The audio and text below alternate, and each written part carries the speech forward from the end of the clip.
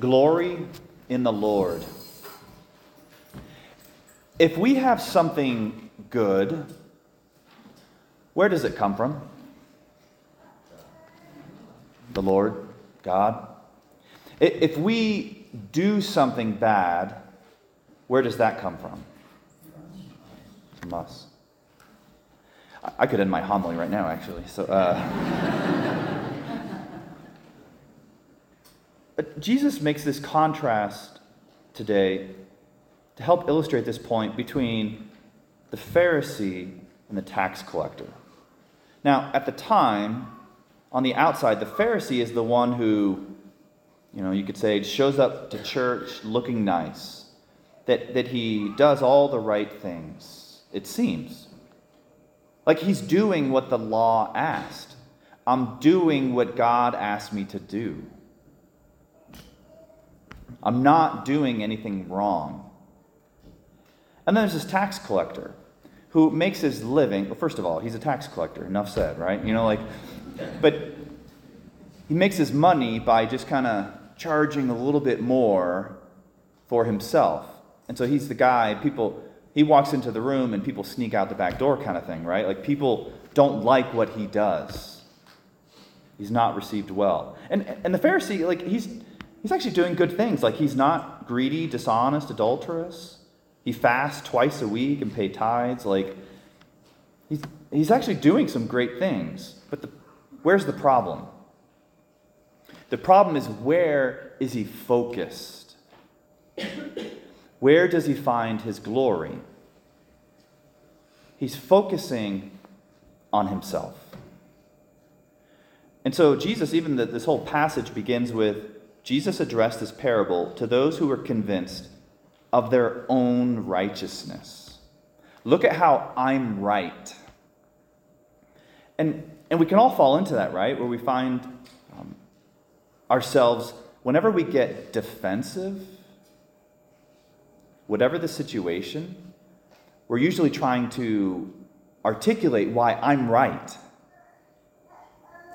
And so that's even a little indicator for ourselves of how we can fall into it and how we can be more aware of it. If I find myself getting defensive, I'm trying to advocate for my own righteousness. No, I didn't do anything wrong. I'm not like everybody else. And it's interesting that the Pharisee, it says, when he prays, it says he spoke this prayer to himself. Isn't that weird? This is weird. He's talking to, who is he talking to? He's talking to himself. I was talking to somebody recently, and they were telling me all about how great they are. And on one hand, I'm like, sure, everything you're saying could be accurate. I was like, but who are you trying to convince right now? And so what happens is, what's at work here is pride. Pride says it's all about me. And Jesus is saying it's not about you. It's not about what you've done or haven't done. It's not about how many good things you've done for God. But there's something actually more important than even your own sinfulness. There's something more important than our sinfulness. And it has to do with our posture before God. Am I saying it's all about God? Or am I implicitly kind of saying it's all about me, God? And so as I share this, I struggle with this myself. We had some religious sisters come up this weekend to help with our retreat, which went very well, so thank you for your prayers. I was having lunch with a couple sisters, and they brought, I don't know how this came up. I brought it up. That's how it came up. So, and somehow, I don't know why, but we were talking about, I found a way to bring up my Halloween costume from 2 years ago. And I'm like, and let me show you a picture. Let me show you a video about my Halloween costume. And it's like, why am I doing that? I was trying to bring some joy, and share a little bit about myself. But then later that day, one of the sisters, we were, some guys were here, as we like to see, playing basketball. And I look at the sister, and I was like, hey, you think we could take them? And the sister says, let's do it. I was like, oh. So we play basketball, and And like afterwards, I found myself talking about like, hey, that was really cool. Did you see when I did that thing? It's like self-promotion. Now, there could be good things, and humility, what is, if pride is making it all about myself, it's about puffing myself up. Humility is not necessarily not making it about me. Well, it is. That's the point of my homily, that it's about the Lord. But humility is also acknowledging what is. So if you sing and you do a good job, and someone says, hey, you did a great job singing, the response is, thank you. It's not, well, I missed 2 notes, and it's like, I didn't see that. I didn't hear that. I don't notice that. But the humility is just to acknowledge, I am a pretty good singer, but I'm still striving to get better. Like I am a decent basketball player, and I want to get better at getting other people involved in the game, that kind of stuff. So you can acknowledge what is, but am I glorying in myself, or am I glorying in God to say, God, I'm just so thankful to be able to play basketball. I thank God for how he made me with my creativity that comes out in certain ways. And so there's ways to, anyways, we can be honest and real about ourselves and give the glory to God. So humility, once again, humility is about, brokenness.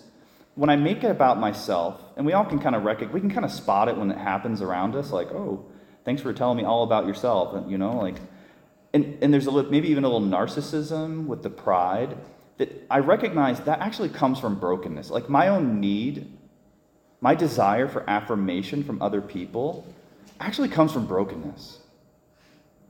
And so the narcissistic person, the prideful person that's really unpleasant to be around, right? That I can recognize that's actually their brokenness seeking love and affirmation from other people. And so I can actually have a little more patience with that. Like, I see it for what it is. But do I see it within me for what it is? Do I recognize that it's my own brokenness that's coming out? And am I willing to do something with it? So let me ask you this. Is it okay to feel or be broken? Yeah. That because of original sin, every one of us experiences brokenness. My intellect is darkened. My ability to choose what is good is weak. I see the good and I don't do it. My passions are disordered. We all experience it. God knows that. The question is, do I know that? Am I willing to acknowledge it? That trying to pretend that I'm not broken is just not helpful. And what's beautiful about our God, and our readings share with us today, that God hears the cry of the brokenhearted. God cares for the weak, the poor, the crushed. That every one of us, in some way, we're in need of a Savior. But our psalm today, Psalm 34, reminds us that even though we're broken and weak and sinful, no one incurs guilt who takes refuge in him. No one incurs guilt who takes refuge in him. That yes, I'm guilty, but my safety comes from taking refuge in him. Not taking refuge in how good I am and what I've done, but I take my refuge in him. There's a topic that's related to this that I'm going to bring up because maybe it's helpful for you. I think we all struggle with this a little bit in some ways, but some people are above average, we'll just say. And the topic is scrupulosity. You ever heard the term scrupulous? Scrupulous means that you're attentive to detail, which is actually really helpful in some ways when you're doing something with precision. Like we all need you to be, the doctor. I hope you're precise, But where it's not helpful is when we look at ourselves and we see sin where it's not. That I become so consumed with that comment I made, or that feeling I had. I felt lustful in that moment, or I think I might have been uncharitable. And so we become so fixated on it, and we think we think we're being pious. Like, I'm acknowledging how big a sinner I am, right? Like, look at how bad I am. But who are we looking at? Who are we focusing on but ourselves? And I feel like, well, the problem is I just need to be better, and then I'll be better, and so the focus is it's on ourselves. But look what the tax collector says, that he takes his awareness of his sinfulness and he turns to God. "O God, be merciful to me, a sinner." That he recognizes his sinfulness, but he doesn't focus on it. Instead, he focuses, "O God, be merciful to me, a sinner." That he focuses on God and God's mercy. And so the saints held those two things in the healthy tension. Because sometimes we get like, no, I'm very aware of my sinfulness. That's how I'm growing in holiness. I was like, yeah, the saints were aware of their sinfulness, but they were aware of God's greater love and mercy in the face of that. Does that make sense? And so the sinner, the saint, is the one who glories in the Lord's mercy for his sinfulness, the Lord's patience for his sinfulness. That God is the one who's there holding the door open to his heart of mercy and waiting for us to come to bring to him our sinfulness.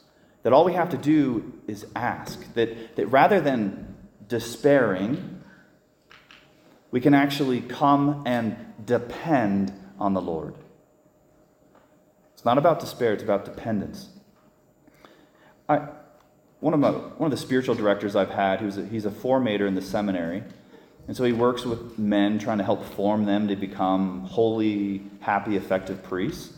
And here's what he says. He said, every guy who goes to seminary has problems. I mean, you could say every Catholic, every human, every person has problems. And priests are no different. Well, priests' problems are usually on display for everyone to see. But anyways, so the issue is, here's a guy who's going to seminary who has problems. Does he know that he has problems? Is he aware that he has problems? And 2, is he working on his problems? That's like going to a counselor, working with mentors. But 3, and most importantly, is he working with God on his problems? So, does he know he has problems? Is he working on his problems? And is he working with God on his problems? Does he recognize that God is bigger than any problem he has or I have? That's where I take refuge. I take refuge in God and his love and mercy rather than in my own goodness and look at what I'm doing. And so it becomes an opportunity to praise God. Like, as we become aware of our issues, if you don't know what they are, just ask the people you live with. And as I become aware of my problems, first, I can rejoice in that. I can glory in that because awareness, I believe, is always a grace. The fact that I see something, it's like, wow, I can see it. And now the question is, what do I do with it? And I can just sit there and beat myself up, not helpful. I can beat myself up for not being better, that's pride. Like, I'm supposed to be perfect, and I'm not. But instead, I can take that problem, that issue, and I can go seek refuge. I can seek help in the one who has nothing but mercy and patience and love for me. The one who knows me better than I know myself and loves me unconditionally. The one whose arms are open, just waiting to offer me healing and affirmation. The one who knows my goodness and wants to remind me of it. And so as I sit here and I see my goodness, which there's a lot in all of us, that gives us an opportunity to glory in the Lord. But I think even more important today, that any brokenness I have, any weakness, any sin, it actually gives me a greater opportunity to glory in the Lord's patience, mercy, and love that he has for me. The love of our God who never gives up on us.